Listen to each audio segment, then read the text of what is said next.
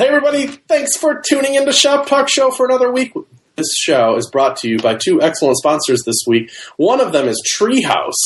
TeamTreehouse.com. It's education material for the web and for iOS. It's so awesome. You go there, you sign up for a plan, and you watch videos and learn about all kinds of different stuff and earn badges. And it's fun while you're doing it. And Environments for Humans at environmentsforhumans.com. They do some in-person conferences coming up here. One of them is 2013 In Control Conference in Orlando, Florida, February 17th through 19th. It's still early bird pricing for that one. We'll tell you a little bit more about it later in the show, but for now, let's kick things off.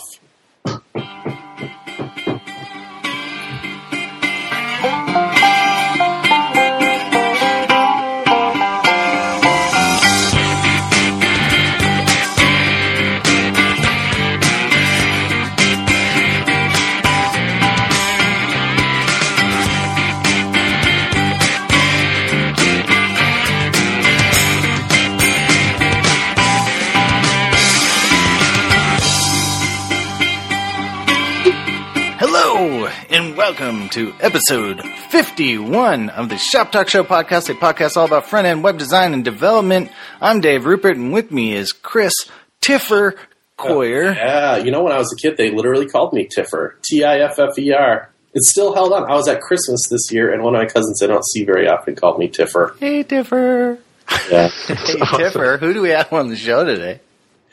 We have Drew, the Executor Wilson. Thanks for joining us, Drew. The Destroyer of Worlds, yeah. That's right. I did that because, because there's a Drew. I'm gonna introduce Drew. I'm gonna hold on off the Executor thing just for 1 second. So, DrewWilson.com. You can go there if you want to see all of Drew's project, and it's kind of ridiculous. Drew gets like the award for. It says underneath your name and lightning bolt on DrewWilson.com. I make stuff, which is an understatement because Drew has a list that all of us would. It's just kind of amazing, really. Pictos popularized probably the first popular web icon font. So it's a series of like flat vector icons, and you can good job. And then added onto that Pictos server, which is a way to manage your icon fonts online and kind of pick and choose what you want and have hosted for it. It's amazing. Dialogues, a new thing called Spacebox for charging customers, even with recurring billing and stuff. Screeny, a Mac app for recording screencast kind of things. A conference organizer, ValeoCon, does open source projects you can check out. Started a whole community and website and blog to himself called The Industry. That list is crazy. That's not even all of it. You can check it out more about it at DrewWilson.com. I'm sure he's just sick of me talking about it right now, but what's interesting, and I think a good timing to have him on the show is because it's kind of like, how can you? We even get questions like this at Shop Talk Show. How do you do it all? That kind of thing, and it's just like, I don't know, you just do. And so, Drew and Josh Long, is that right? Wrote a book about how they do all this stuff. It's called the Execute book. You want to tell us about it? Yeah. First, I will correct you on one thing. It's ValeoCon. Valeo. I did call it Valeo. Yeah, but I can understand how easy it is to mix up, so no worries. But yeah, Execute is a book that Josh and I wrote. Josh had wanted to write a book with me, and he's like, hey, this Spacebox thing you just launched seems like a pretty cool thing. Would you want to write a book about that? I'm like, well, yeah. I'm like, I have this whole series of books that I want to write in a series, and I'm like, but I have no time. And so like, this would be perfect. You can write it, and I'll write some of it. Yeah, it worked out good. So the book was on kind of like taking my example of Spacebox. The first version I built in 5 days, and so taking that philosophy of execution and just turning it into a book and getting the philosophy fleshed out, getting like steps like fleshed out, like just making it really tangible. And so that's what the book Execute is about. And then I wrote a piece in the back with my thoughts on different things. And the book is kind of from Josh's point of view, like after like talking to me a bunch about the way I work and stuff like that, and also some things he's learned. So it's kind of like us mashed together.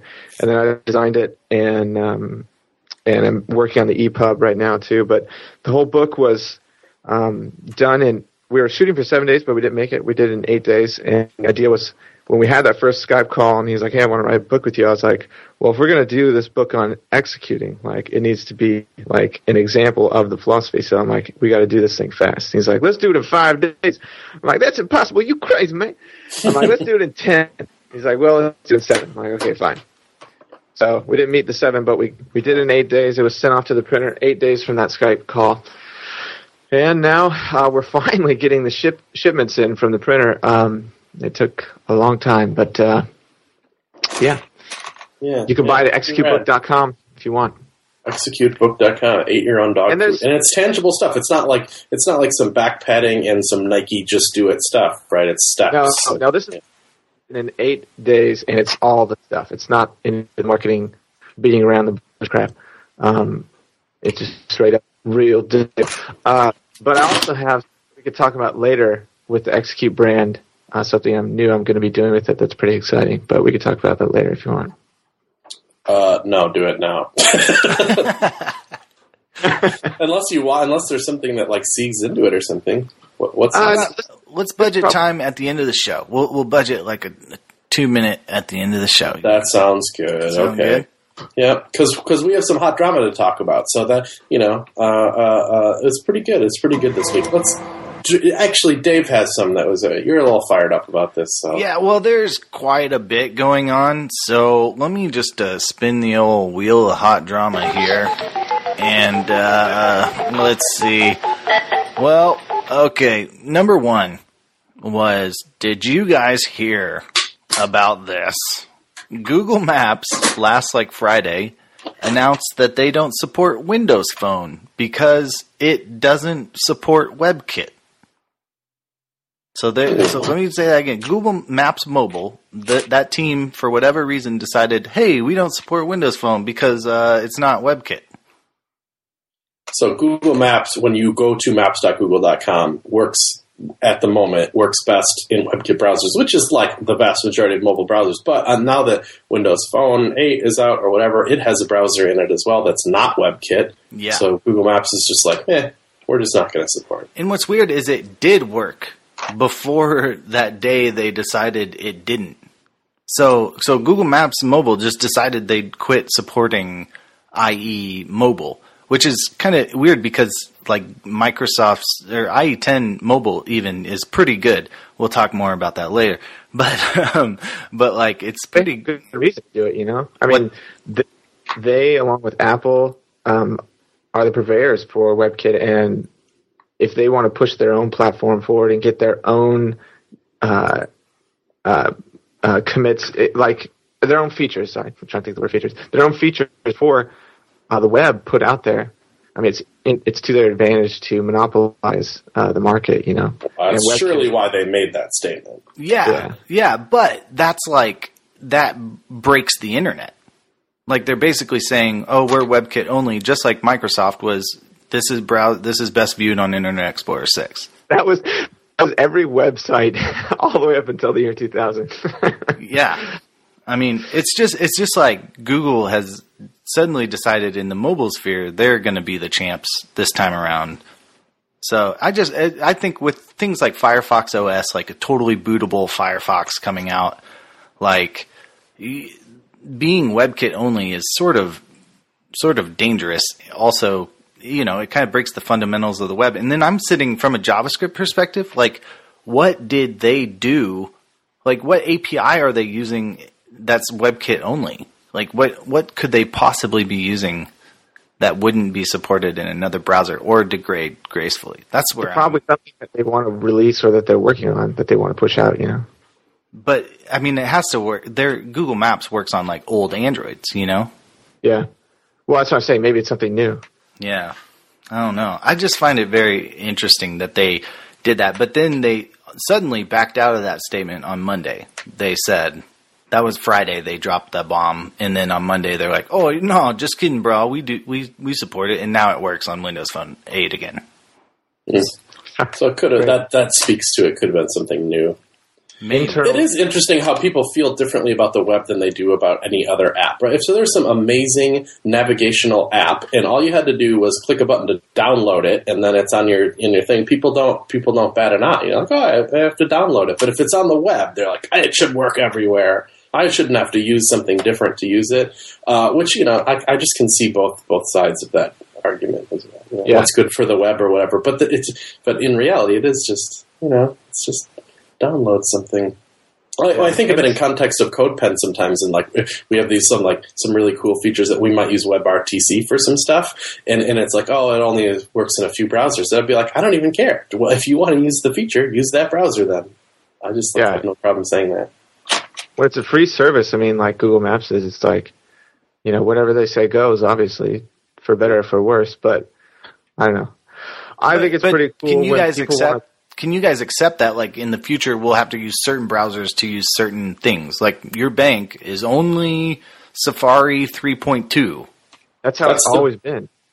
That's how it's always been from day one. Like, every browser, looks at the standard and decides, I want to do that. No, I don't want to do that. Let's put that up later. And so that's why every browser has different support for different things.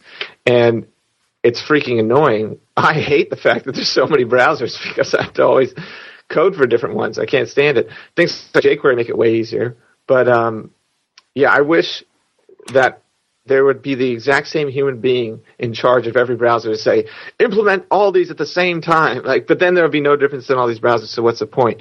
I think the point of having different browsers in the long term is so people can push new cool ideas out into the world, see if they work, right? So Adobe's doing some cool stuff with the filters that they put into the spec. We'll see who hops on that first, and gets that first, and then we'll see if those are actually useful and if everyone implements it, right? So that's the purpose of having different browsers, is for innovation, right? But it's a pain in the butt sometimes when you're developing for different browsers, because there's this really rad feature, and oh my gosh, if I could use filters, I wouldn't have to do all this stuff in Photoshop. I wouldn't have to work with images. Everything would be faster, smaller file size, way better. But you can't make a full production project relying on one browser unless it's going to be something free for people to use, So I don't know. It's good and bad, I guess. That's what's so hot drama about it all. There's definitely two sides to this thing. Well, yeah, actually, on that note, more hot drama. On the flip side, there's been some posts going around in the responsive web design realm, which I'm sure all of you guys hang out. You follow the RWD hashtag, which is filled with beautiful marketing posts. but it's so Microsoft inadvertently, I believe, I don't know, maybe intentionally, broke Meta Viewport on Windows Phone 8. So this is kind of like the flip side of the thing is if you used Meta Viewport, it's weird. So if you use Meta Viewport on Windows Phone 8, it works great because it's, IE10 or whatever. Which means there's a meta tag in your head, right, that says Meta Viewport equals and then some values. That's what you're talking about. Yep. That works good on Windows Phone 8. But in this thing called IE10 Snap Mode, which on Windows 8 you can pin a browser, a column of browser into the sidebar of your app.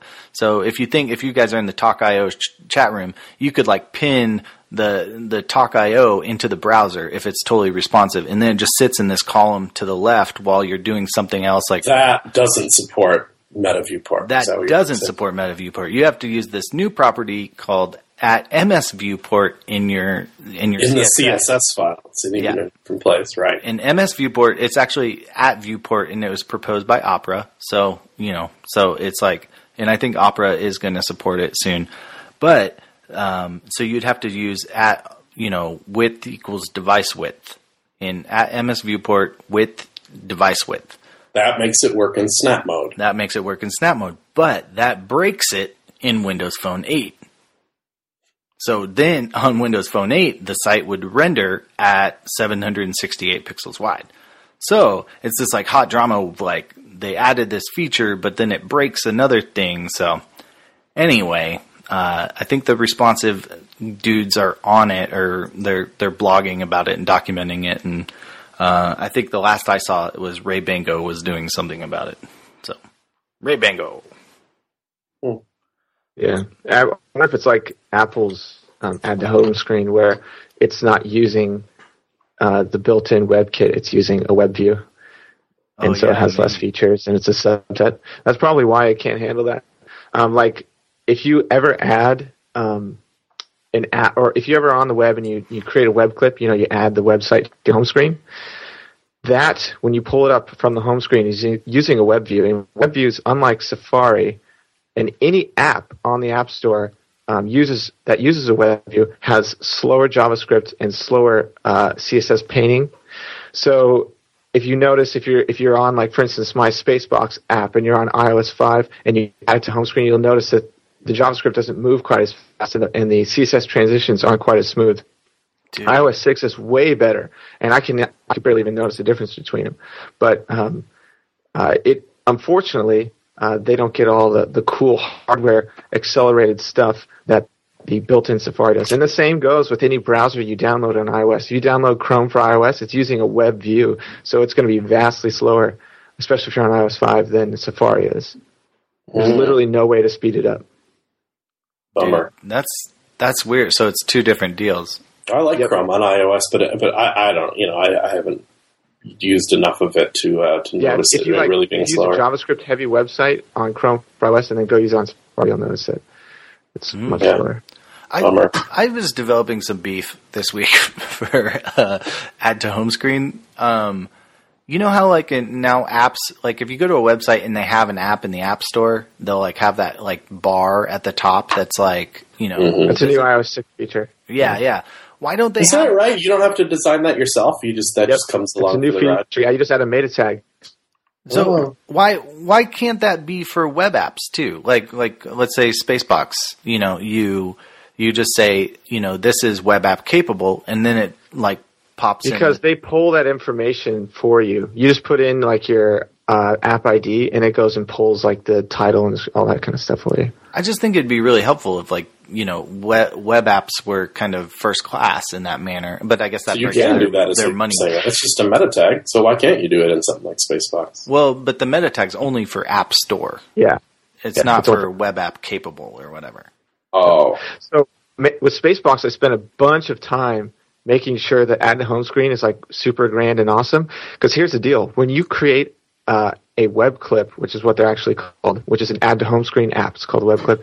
When you create that, every time you open it, it refreshes the page. So, for instance, if you rely on session-based logins, like we're using a server-side session, as soon as they close the app and go back in, they'll have to log in again. It's a horrible experience. So I had to create my own custom session handling to handle it, and it works great now. And so if you create a space on Spacebox, I put in all the correct meta tags and everything to handle all different devices. So that way, when someone clicks to add it to their homepage, your little Spacebox logo will show up as the home screen thing and the correct title and all that jazz.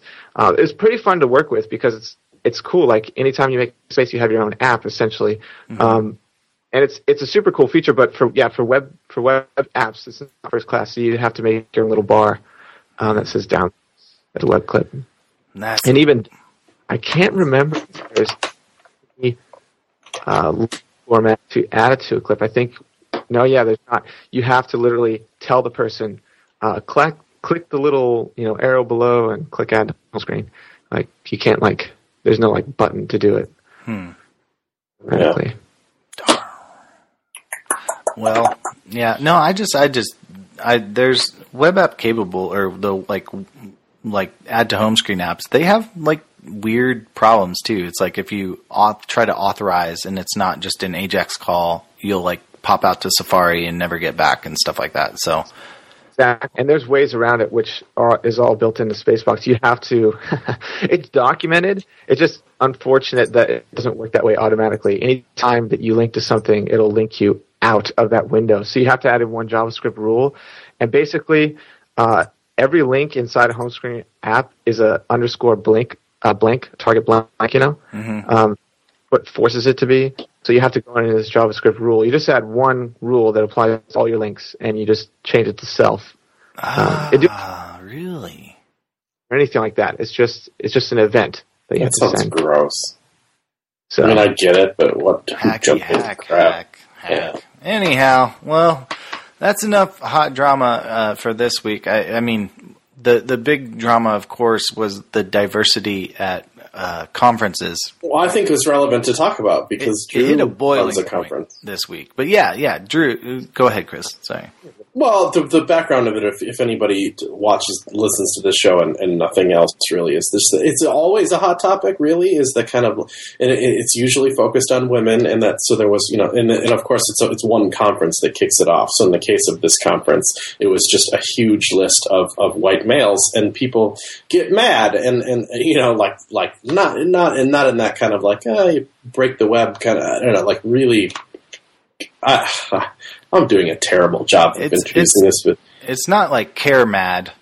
It's offended. People are kind of genuinely offended. That I think the conference in question had 17 to 22 dudes picked out. Like all dudes, not a single woman or anything. So that was sort of like, so then there's a bunch of blog posts end up going out about it, and then even like Andy Rutledge made this like one-off page kind of making fun of the people who are offended by it and how everything in the world doesn't need to be as diverse as all that. And then conference organizers chime in and be like, we're not evil people here. It's just kind of hard. And so anyway, neither of us have organized a conference, but Drew has, so maybe he has some thoughts.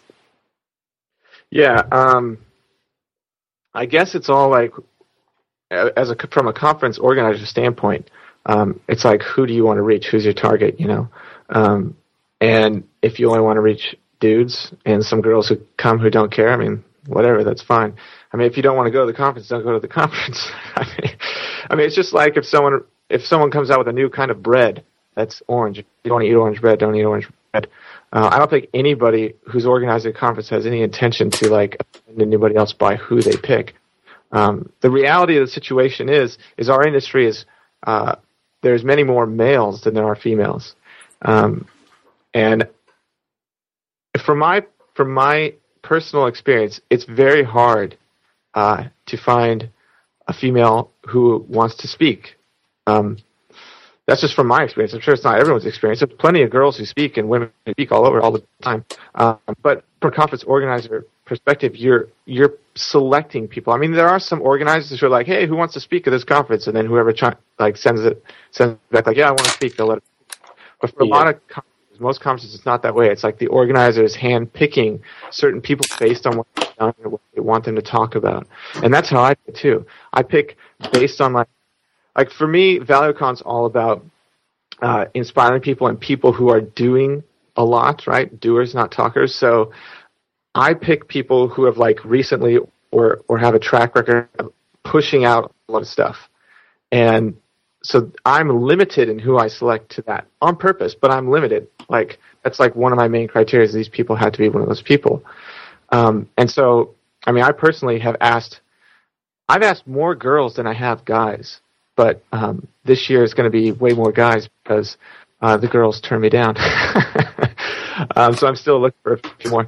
But no, it's definitely something I'm conscious of, and even without this hot drama thing, like it's something I want because there are girls who come to the conference, and I want them to hear from another girl because like you can relate more. So I think that'd be awesome. You're actively trying to be better at it, which is good, and I think that's what a lot of the hot drama people ask, is that we just are more conscious about it. Yeah. Perhaps. But it's not as easy as you would think. I mean, no, I'm sure it isn't. People who are not comfortable with talking in front of people, and it's totally fine, but it's just the way it is. I'll tell you what this is the one thing I have to add about this, and I try to avoid it for most of all. But if I were to ever throw a conference, I would do what you're doing. I would make dang sure there's a good amount of diversity there, just because it's not good business at this point to risk the fury. And I wouldn't like to think that's why I'm making it diverse. I would like to think that my goals and aspirations are higher than that, and they would be, I'm sure, but it would be on my mind, certainly, that if I screw up this diversity thing, I'm going to get the fire. So it's going to give me motivation to make it diverse just to avoid the drama. Yeah, it's weighing diversity with, like, quality content, right? Like, if you, like, ValioCon, like I was saying, it's got to be people who are doers. I don't want to have someone speak there, male or female, who's not a doer, and I don't want to put them on there just because they're a male or a female, right? So you still got to weigh that too. It's like you want to keep the quality of your conference up, and you want to keep everyone inspired, but at the same time, you do want to be diverse because the crowd, whether or not the speaker list is diverse, the crowd is diverse, right? And so I want the crowd to take something away. I want them to be inspired, and sometimes it's easier to relate to people more like you. So, indeed. All right, Q&A. But I should do a sponsor. We're halfway through here. I'm going to do Treehouse. This is they've been with us a couple weeks now. It's they've sponsored CS Strix for a while too. It's such an awesome service. God dang it! I'm trying to go to their website so I can see if they have any awesome new stuff on the home page, anything to watch. But you know what it is? It's web training. It is. You sign up for a service there, and you can learn how to build a website, learn how to build a web app, learn how to build an iOS app, learn Ruby on Rails, learn PHP, all this different stuff from courses broken up into like a path. So learn this first, learn this. You earn badges as you go. You got to do quizzes to kind of force yourself to learn it. It's one thing to watch the video, but it's one thing to watch it and then have to take a quiz after and prove to yourself that you've kind of learned these things. That's what Treehouse does. So it's pretty sweet, really. Let's see. I think if you go to csstrix.com and use the link from there, you get a week or something like that. I don't want to promise that. It's like, forget the deal right now, but it doesn't matter. It's so inexpensive anyway. I like that one of their goals this year that Ryan Carson said on his blog is that he's trying to get a lot better at the job placement thing. They're already pretty good. If you go to lynda.com and sign up or whatever, even though they've sponsored before, and they have more content than Treehouse does, but Treehouse is going to help you find a job. So it's kind of interesting weighing which one you're going to sign up for. I would try both, honestly. I hate to bring up other competitors during the ad, but we're real people here. I mean, that's real talk. That's what you face as a consumer, kind of, when you're deciding stuff like this. I know we've advertised both, and I have no problem with that because I've tried and used and watched videos on both. But I think whatever. Would you have anything else to say about this? Josh Long works there, the co-author on Execute, doesn't he? Yes, he does. And don't you do a lot of stuff with them? You're like one of their contributors or something, right? I'm not a contributor to Treehouse. I think I don't know if this is a secret. I guess I better shut up about it. But I think they're thinking about having people in. For a long time, Treehouse was like, if you do a course for Treehouse, you work for Treehouse. Ah. That's cool.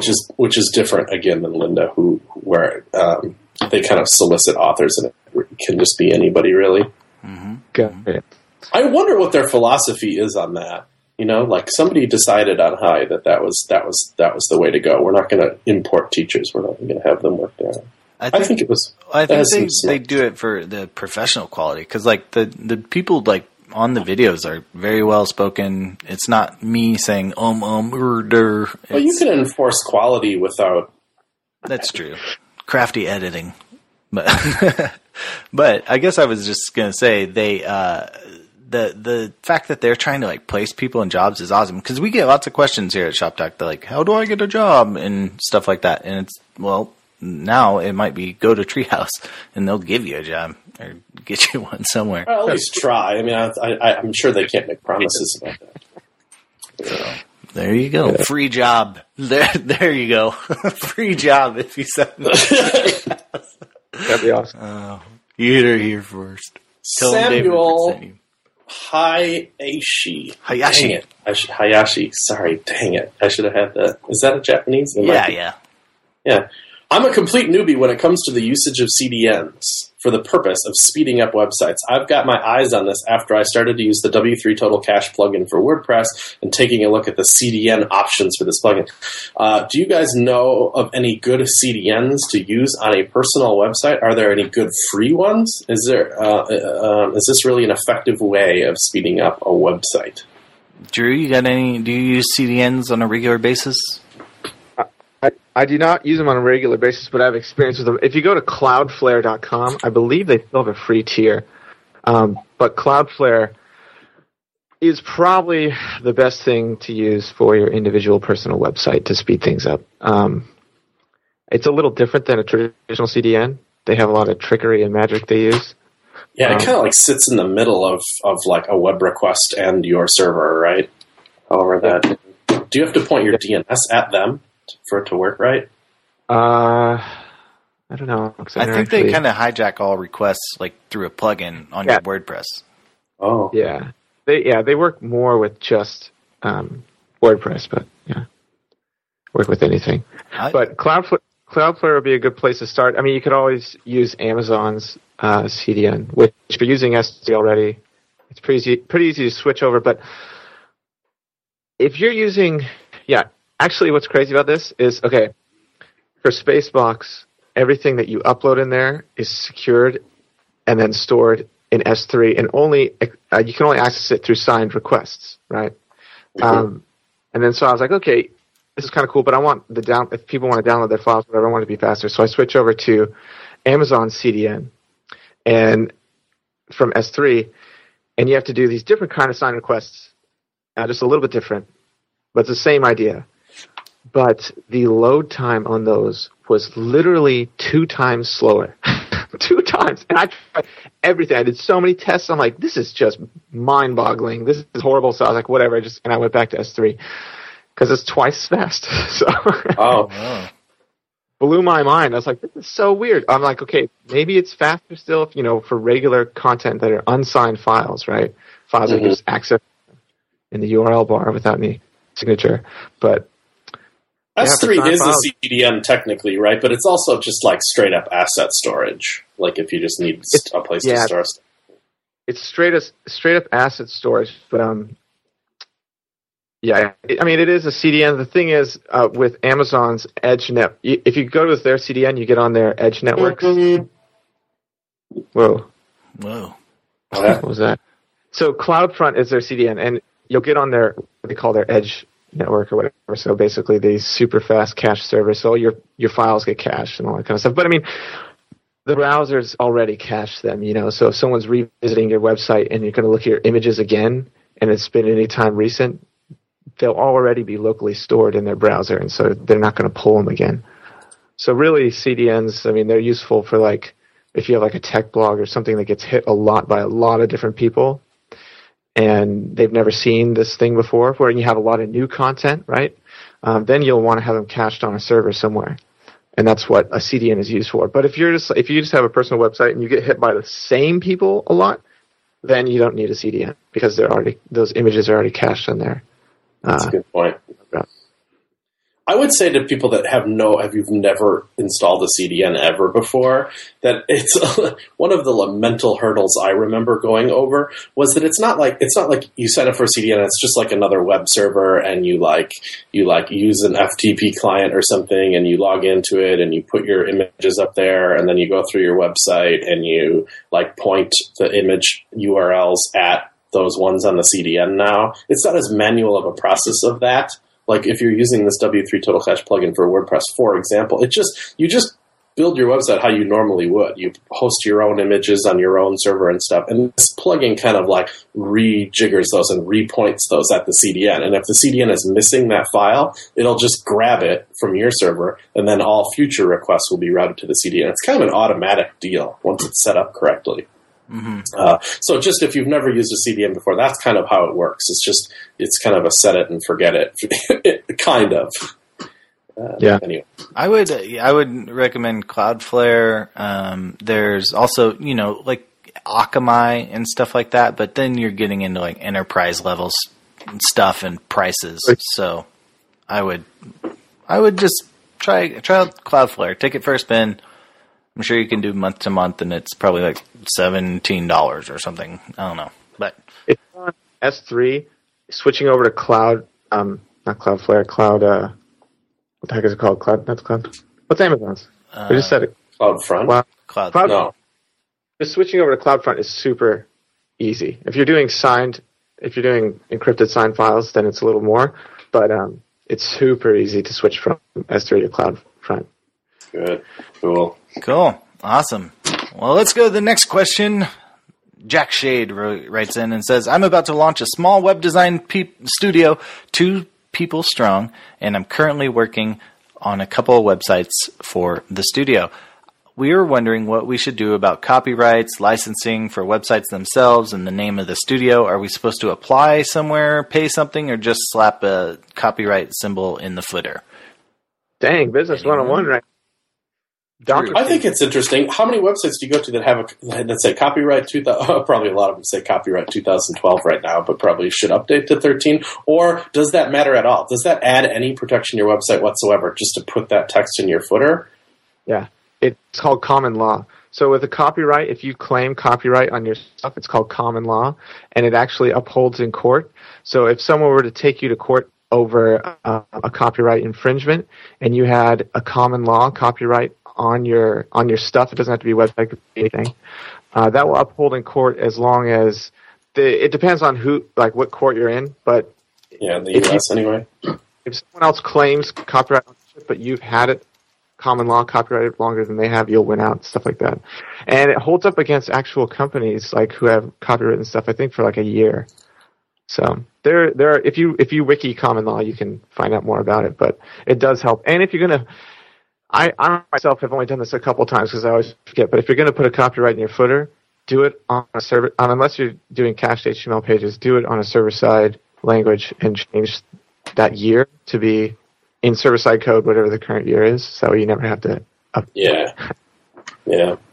That's a super common question. And do you put the year range, or should you just put the current year? And does that's just for the content on that, so you publish a blog post or something. If your web design studio is called Super Jack Studios, it doesn't protect.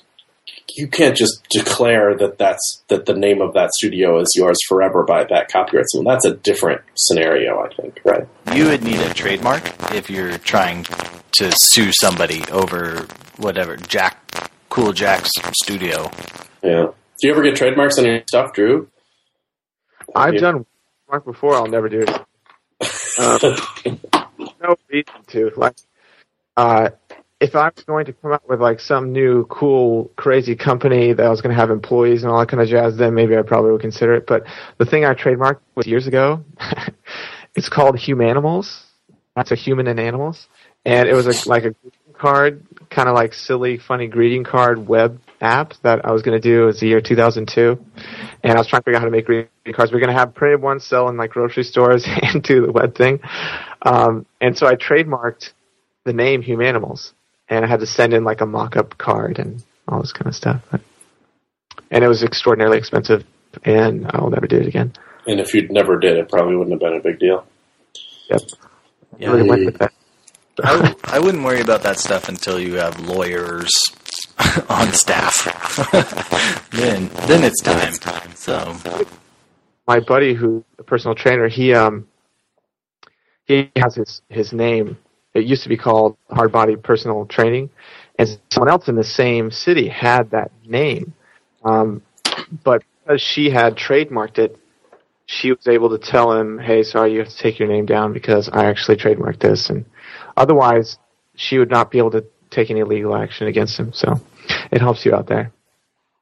We've got some fun ones at Shop Talk Show, just because when we started ranking higher for the keyword Shop Talk, there's there's other things that are kind of called Shop Talk, but they're totally unrelated. We got a few emails of people hey, the gist of their email is they're mad that they don't rank as high for Shop Talk, the term, anymore. I'm I'm sorry, can I send you some flowers?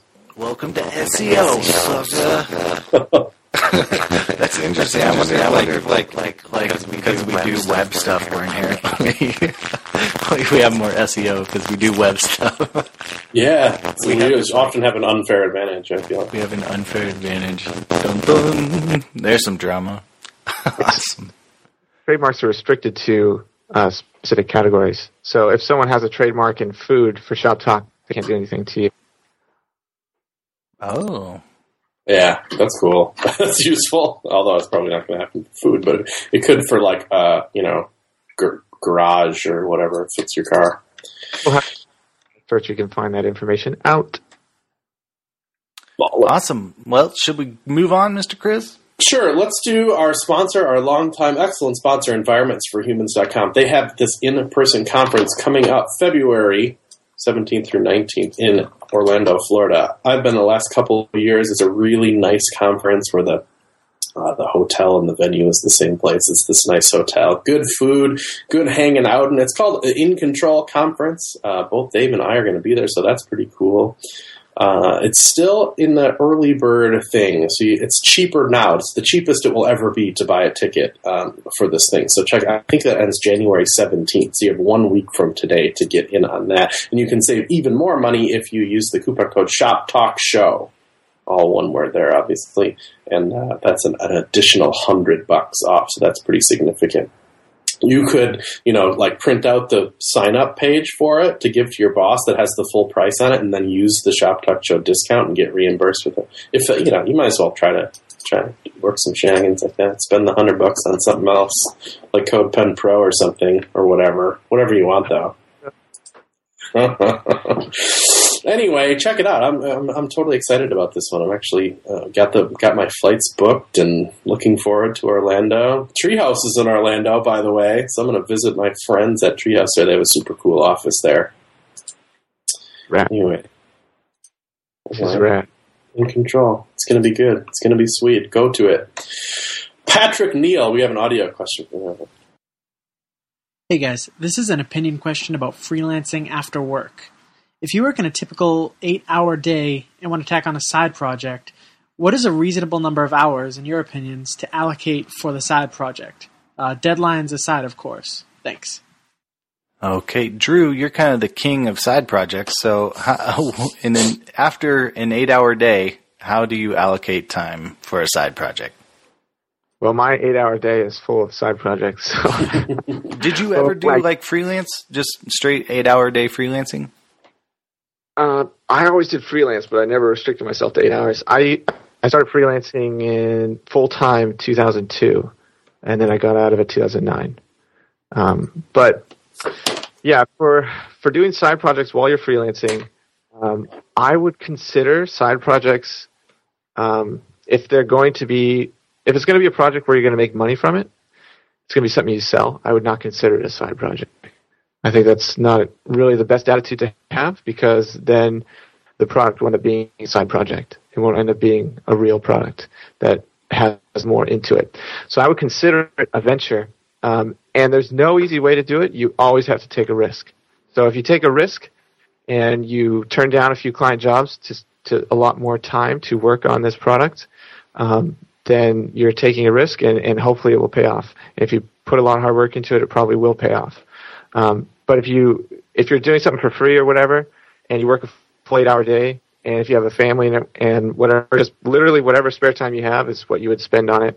If you have time to cut an hour or something away out of your day to spend on it, spend on that. If it's something for free, and it's just an experiment, that's great. Just whenever you have time, and only you know that. But if it's something that you're looking to make money on and looking to transition out of freelance, or even just the possibility of maybe this will allow me to transition out, I would consider it to be like a product and a project, just like a client project. And I would not consider it a side project, because then you'll have a whole mental shift and you'll be able to allot more time to it. Cool. Absolutely, that's good. I like the sentiment that it's just for your own like mental space. Don't think of it as a side project right away. Give it a little more citizenship in your brain. Chris, how did you approach CSS tricks when you were doing, Wufoo, and you were working at a There was some gray area, It's not like during my workday I totally ignored CSS tricks and then went home and was like, now I can dig into my side project. But it was closer to. It wasn't during the day. When I worked at Wufoo, I worked on Wufoo for the most part, Not that I wouldn't read CSS Tricks emails or whatever, but I didn't just in the middle of the day start deciding to redesign CSS Tricks or whatever. I mentally separated them a bit, and when I had time that wasn't on that, I always had a little bit of an unfair advantage, is that I am still a single dude who lives alone and kind of my whole day, if I want to dedicate 18 hours of work, I can do that if I choose to. Indeed, right? But anyway, I don't know. I worked on both things. was a Which little by bit, the way, but not too much. I said this when you were on our show too. Like, CSS Tricks is such a huge deal for the internet, and yeah, just thanks for making it. All the people who got to get from it. So, thank you. Still going. I wrote an article today that was pretty hot drama-y about organizing JavaScript, which I really have no business posting about, but it was on my mind, so I posted it. Some hot drama in the comments. Anyway, let's do I think this one is pretty interesting from Andy Ford, just to see if either of you have ever heard of something like this. Okay, it's an audio question. Hey guys, thanks for the awesome show. This is Andy Ford in Sacramento, California. I'm looking for a full-time remote front-end developer position, and some job boards like Authentic Jobs and Stack Overflow Careers, to name just a few, do a really good job at letting you know which jobs are remote. But it would be really awesome if there was some magical master list of all the web design agencies and web product companies that hire remote workers. So is there any such magical list, and any tips for finding remote work? Thanks a lot. sounds like he needs to build a project or a product. Yeah, team up with Patrick. Yeah, make that list. Yeah, that's why I brought it up, because I think it's like it would be a fun thing to build, wouldn't it? You know, the ultimate list of, like, if you're a company that hires remote workers, you should be on this list. Dang it! I'm going to build it right now in Rails and deploy it to Heroku. I've never heard of such a list, but Andy Ford is looking for a job, everyone, and if you allow him to work remotely for you, you should get in touch with him. I don't know. I guess contact us, and we'll forward it to you. Otherwise, I got to Google Andy Ford. Hopefully you get the right guy. Maybe we could do a little blog roll kind of thing on Shop Talk, like we hire remote workers or something. I don't know. That it's sounds like FordInteractive.com, so that'll get you to Andy. Anyway, remember the Build It With Me? How is that? I mean, it still is up and looks good. I don't know how active it is anymore, but it's still there, right? Yep. People still use it. I had great aspirations for it. I had a version 2 like 85% done, like nearly after I launched, but then I had to move on to other things to make money. It's just, I had never updated it. I still want to do something with it one day, but you know how it goes. When you got to pay the bills, you got to pay the bills, so your focus goes. I hope you do someday. I think we're gonna help. We're gonna bring it back, because we get these questions all the time on Shop Talk. That's kind of like or I even get emails. I gotta start remembering the URL. Build it with me. Build it with .me. It's kind of like I have an idea to build a web app, but I don't. I need like the other half. Like I'm a developer, I need a designer. I'm a designer and need a developer, which just happens all the time. Yeah, and that's why I met my buddy Amir, who I did dialogues with, and a couple other things, and. It was through Build It With Me. I was looking for a developer for specific skill sets, and so I used the search there and found so it's been useful. Yeah, it's a sweet UI too. Love it. Cool. Build it with .me. Yeah. Anyway, little plug for that. it's kind of one of Drew's projects from probably a number of years ago, but it's still totally awesome. 2008. My first thing on Crunch was that. Wow. It's coming back though. It's coming back. 2013. Whatever. I don't know. Oh, let's do one more. We have one. This is the first time we've ever had a question from a previous guest ever, I think. Maybe. All right, here it is. It is from the illustrious Laura Kalbag, and she's actually the third highest listened to episode on Shop Talk. So here you go. Hi guys, it's Laura Kalbag here from the rather rainy UK. I've been pondering accessibility lately. It's still important, yet barely any designers and developers are talking about it. So I was wondering, do you guys have any top accessibility tips you could share with us? Top. That gets like an award for best recorded. You know, audio quality was high. Yeah, I feel like I was in a store there with her accent. That was awesome. Yeah, she's great.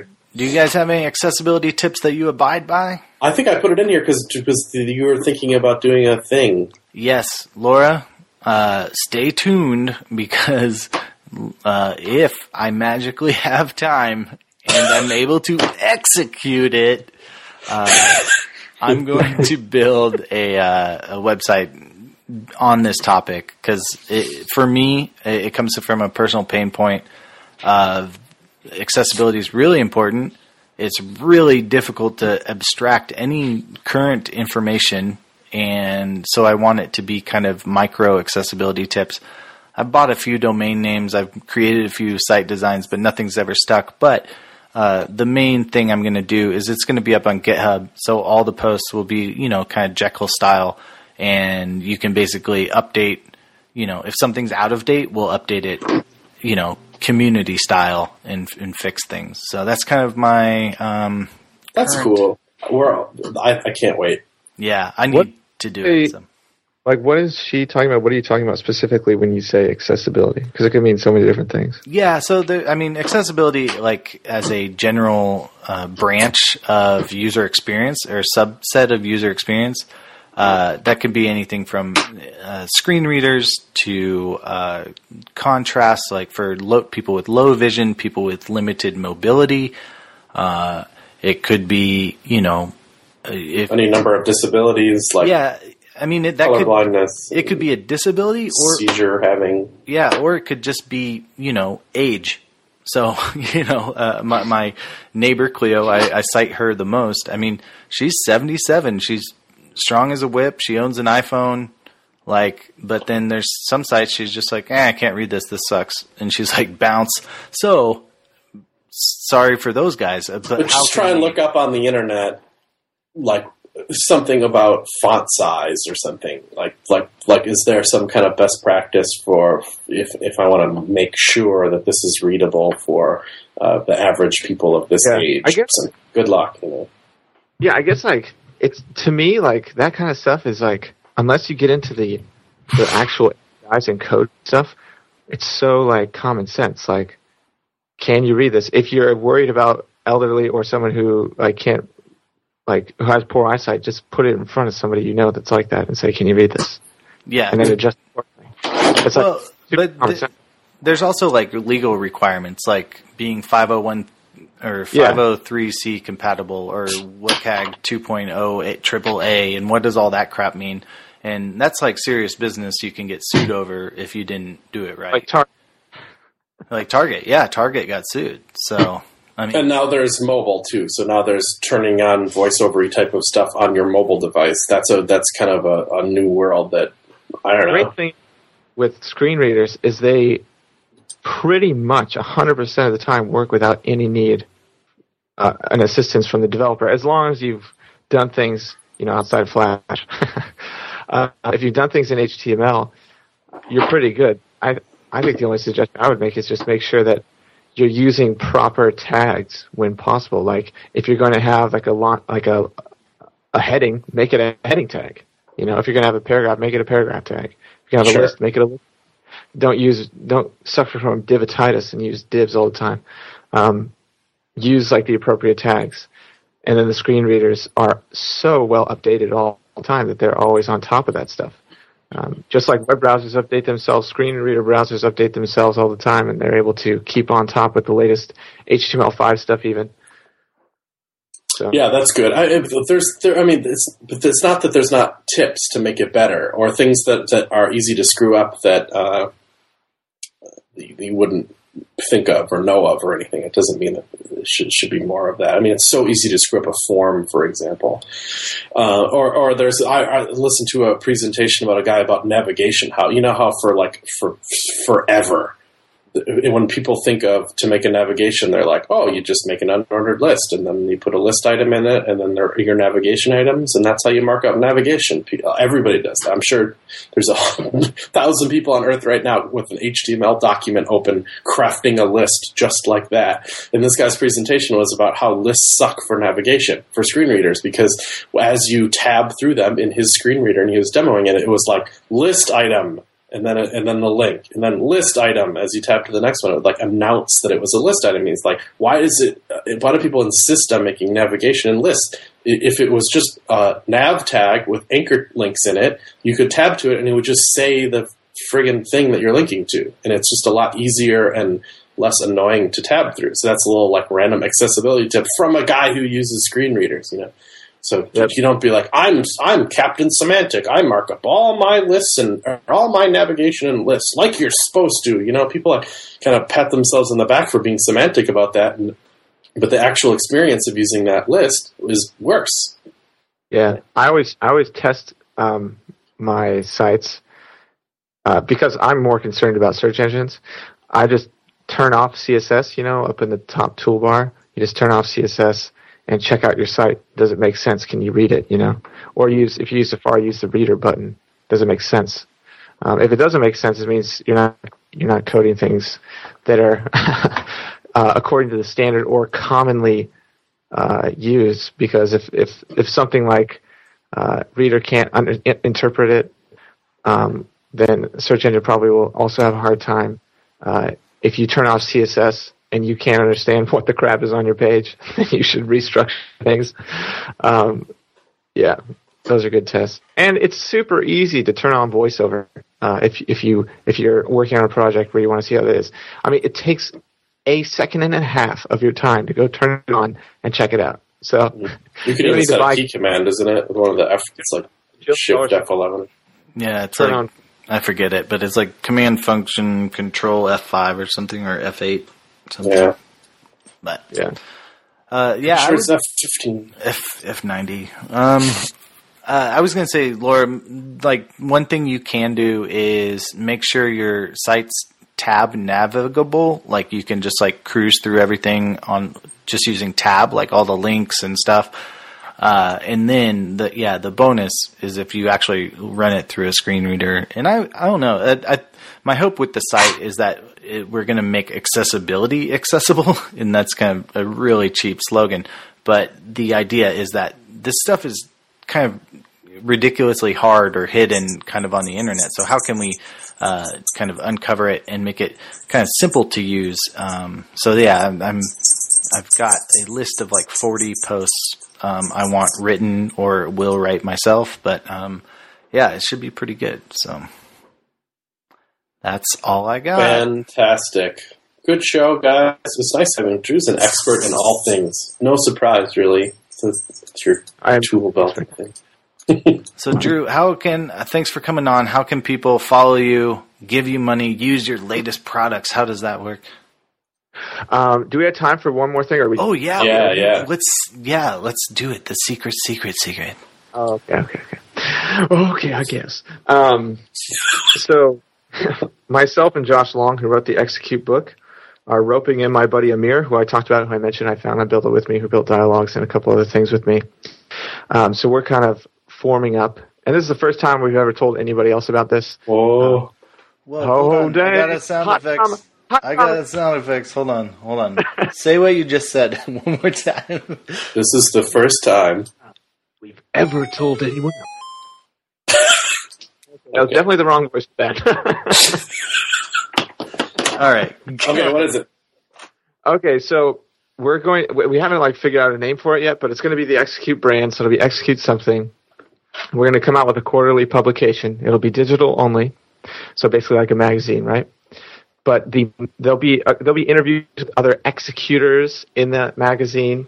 There'll be tips and other jazz like that. But the main meat of each publication is going to be a build. When I say a build, I mean an actual product build. So every quarter we're going to build a new product. And what we're going to do with that publication is we're going to write about the entire process from beginning to end and through the initial part of sales and give real numbers. But not only that, we're going to be filming everything. So we're going to have a mini documentary that will be in the digital publication. Part of that documentary will be released for free for everyone. The publication will cost a little bit of money to cover our costs, but it'll be freaking sweet because we're going to every quarter we'll have a new app that's going to be released into the App Store, and you'll get to see from the very beginning the people that are a part of it before they start. You'll be able to watch, just like if you've seen the documentary. Working in public, man. I'm a big fan of this. Yeah, the expose behind the scenes.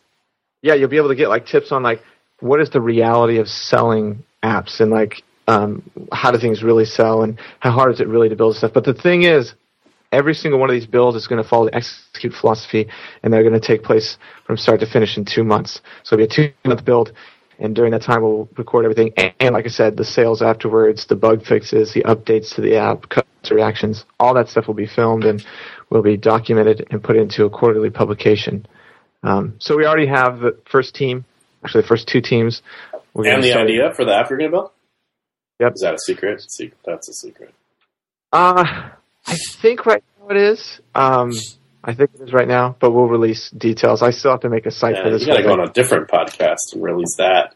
One secret for podcast. Yeah, secret for podcast. So it'll be super cool. So the Execute brand is going to be expanded. That is cool. That's awesome, man. Big fan. Exciting. Yeah, So for right now, and you asked me where you can find my stuff. You can find my stuff drewwilson.com.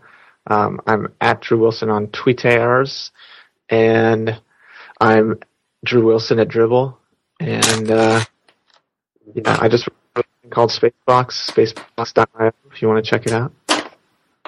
Yeah, that's cool. I think I glossed over that one. So let's do that for 2 seconds. It's just accepting payments, but through Stripe, right? So what does it give you that Stripe doesn't already do? Like Stripe is just an API, right? You kind of have to write your own stuff. So Spacebox gives you something on top of that. Yeah, people don't quite understand what Stripe really is, even developers. It's API, and so they even have this little checkout widget, but it's not really anything other than a button.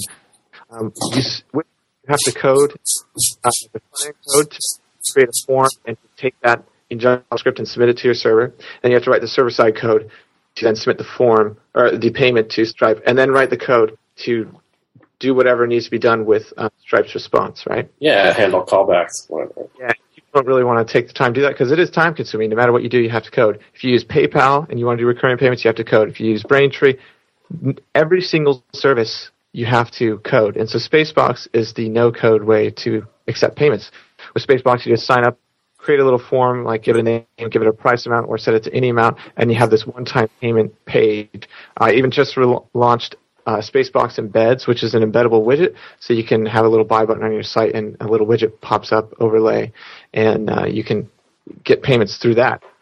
But then Spacebox had just launched 2 days ago or 3 days ago a feature called recurring payments, and this is what I've always wanted Spacebox to become, and it's finally out. And with Spacebox, you can do those one-time payment forms like I talked about, kind of like a PayPal buy now button. You can also have recurring spaces where you set up the same kind of way. You give it a name. You can give it a header logo and a background image for the look and feel of the site, and then you set up pricing plans. So you say, I want to have a plan that's called the basic plan for $9.99 a month, and then a pro plan for $25.99 a month or whatever. And then you click save, and now you have this URL. People can go there, and it says, hey, welcome to my space, and it gives the description you gave, and you can sign up, and they choose one of your plans, they can sign up, and they can log in, and they can manage their membership as well. They get access to the content. And so from in the Spacebox app, you can update content like a blog. You can put in blog posts. You can upload any file type. You can upload video and audio. If you do that, it creates like a proper RSS feed. And it uses HTML5 video and audio players. So you can sell subscriptions to a blog, to a podcast, to a video service. You can sell subscriptions to music or digital file delivery like icons or fonts. You can, and someone's actually using it as their gym membership. So you can just have someone go sign up, and they don't have to see anything. You don't have to tell them like do any blog posts. They just sign up, and they're getting charged monthly or yearly, whatever you set it up as, and they can go in and cancel at any time or change their plan at any time. So it's pretty cool. Yeah, it is. No, you're writing code. It automatically emails people, and when they upgrade, downgrade, it lets you know, lets them know. If you delete a space, it'll let all your members know that it's gone. Oh, and you can view all your members, every single one of the transactions, all from within Spacebox. I heard it described as your own personal PayPal. Like it's It's pretty good, though. I like it. It's top notch. So there you go, Spacebox.io, and then watch out for all the Execute stuff. This is very exciting, man. Thanks for coming on the show. Thanks so much for having me. Thanks everyone for coming out in the chat room and listening. Sorry I sounded like a robot to some of you guys, but Deal with it. Sunglasses. All right. And then rate us up in iTunes, 5 stars. It's just that easy. And follow us at Shop Talk Show on Twitter. Buy t-shirts at shoptalkshow.com/store. I'm actually wearing a Shop Talk Show t-shirt right now. So I wore the t-shirt of the band I'm going to go see, and I'm also in. Apparently, that's a major faux pas.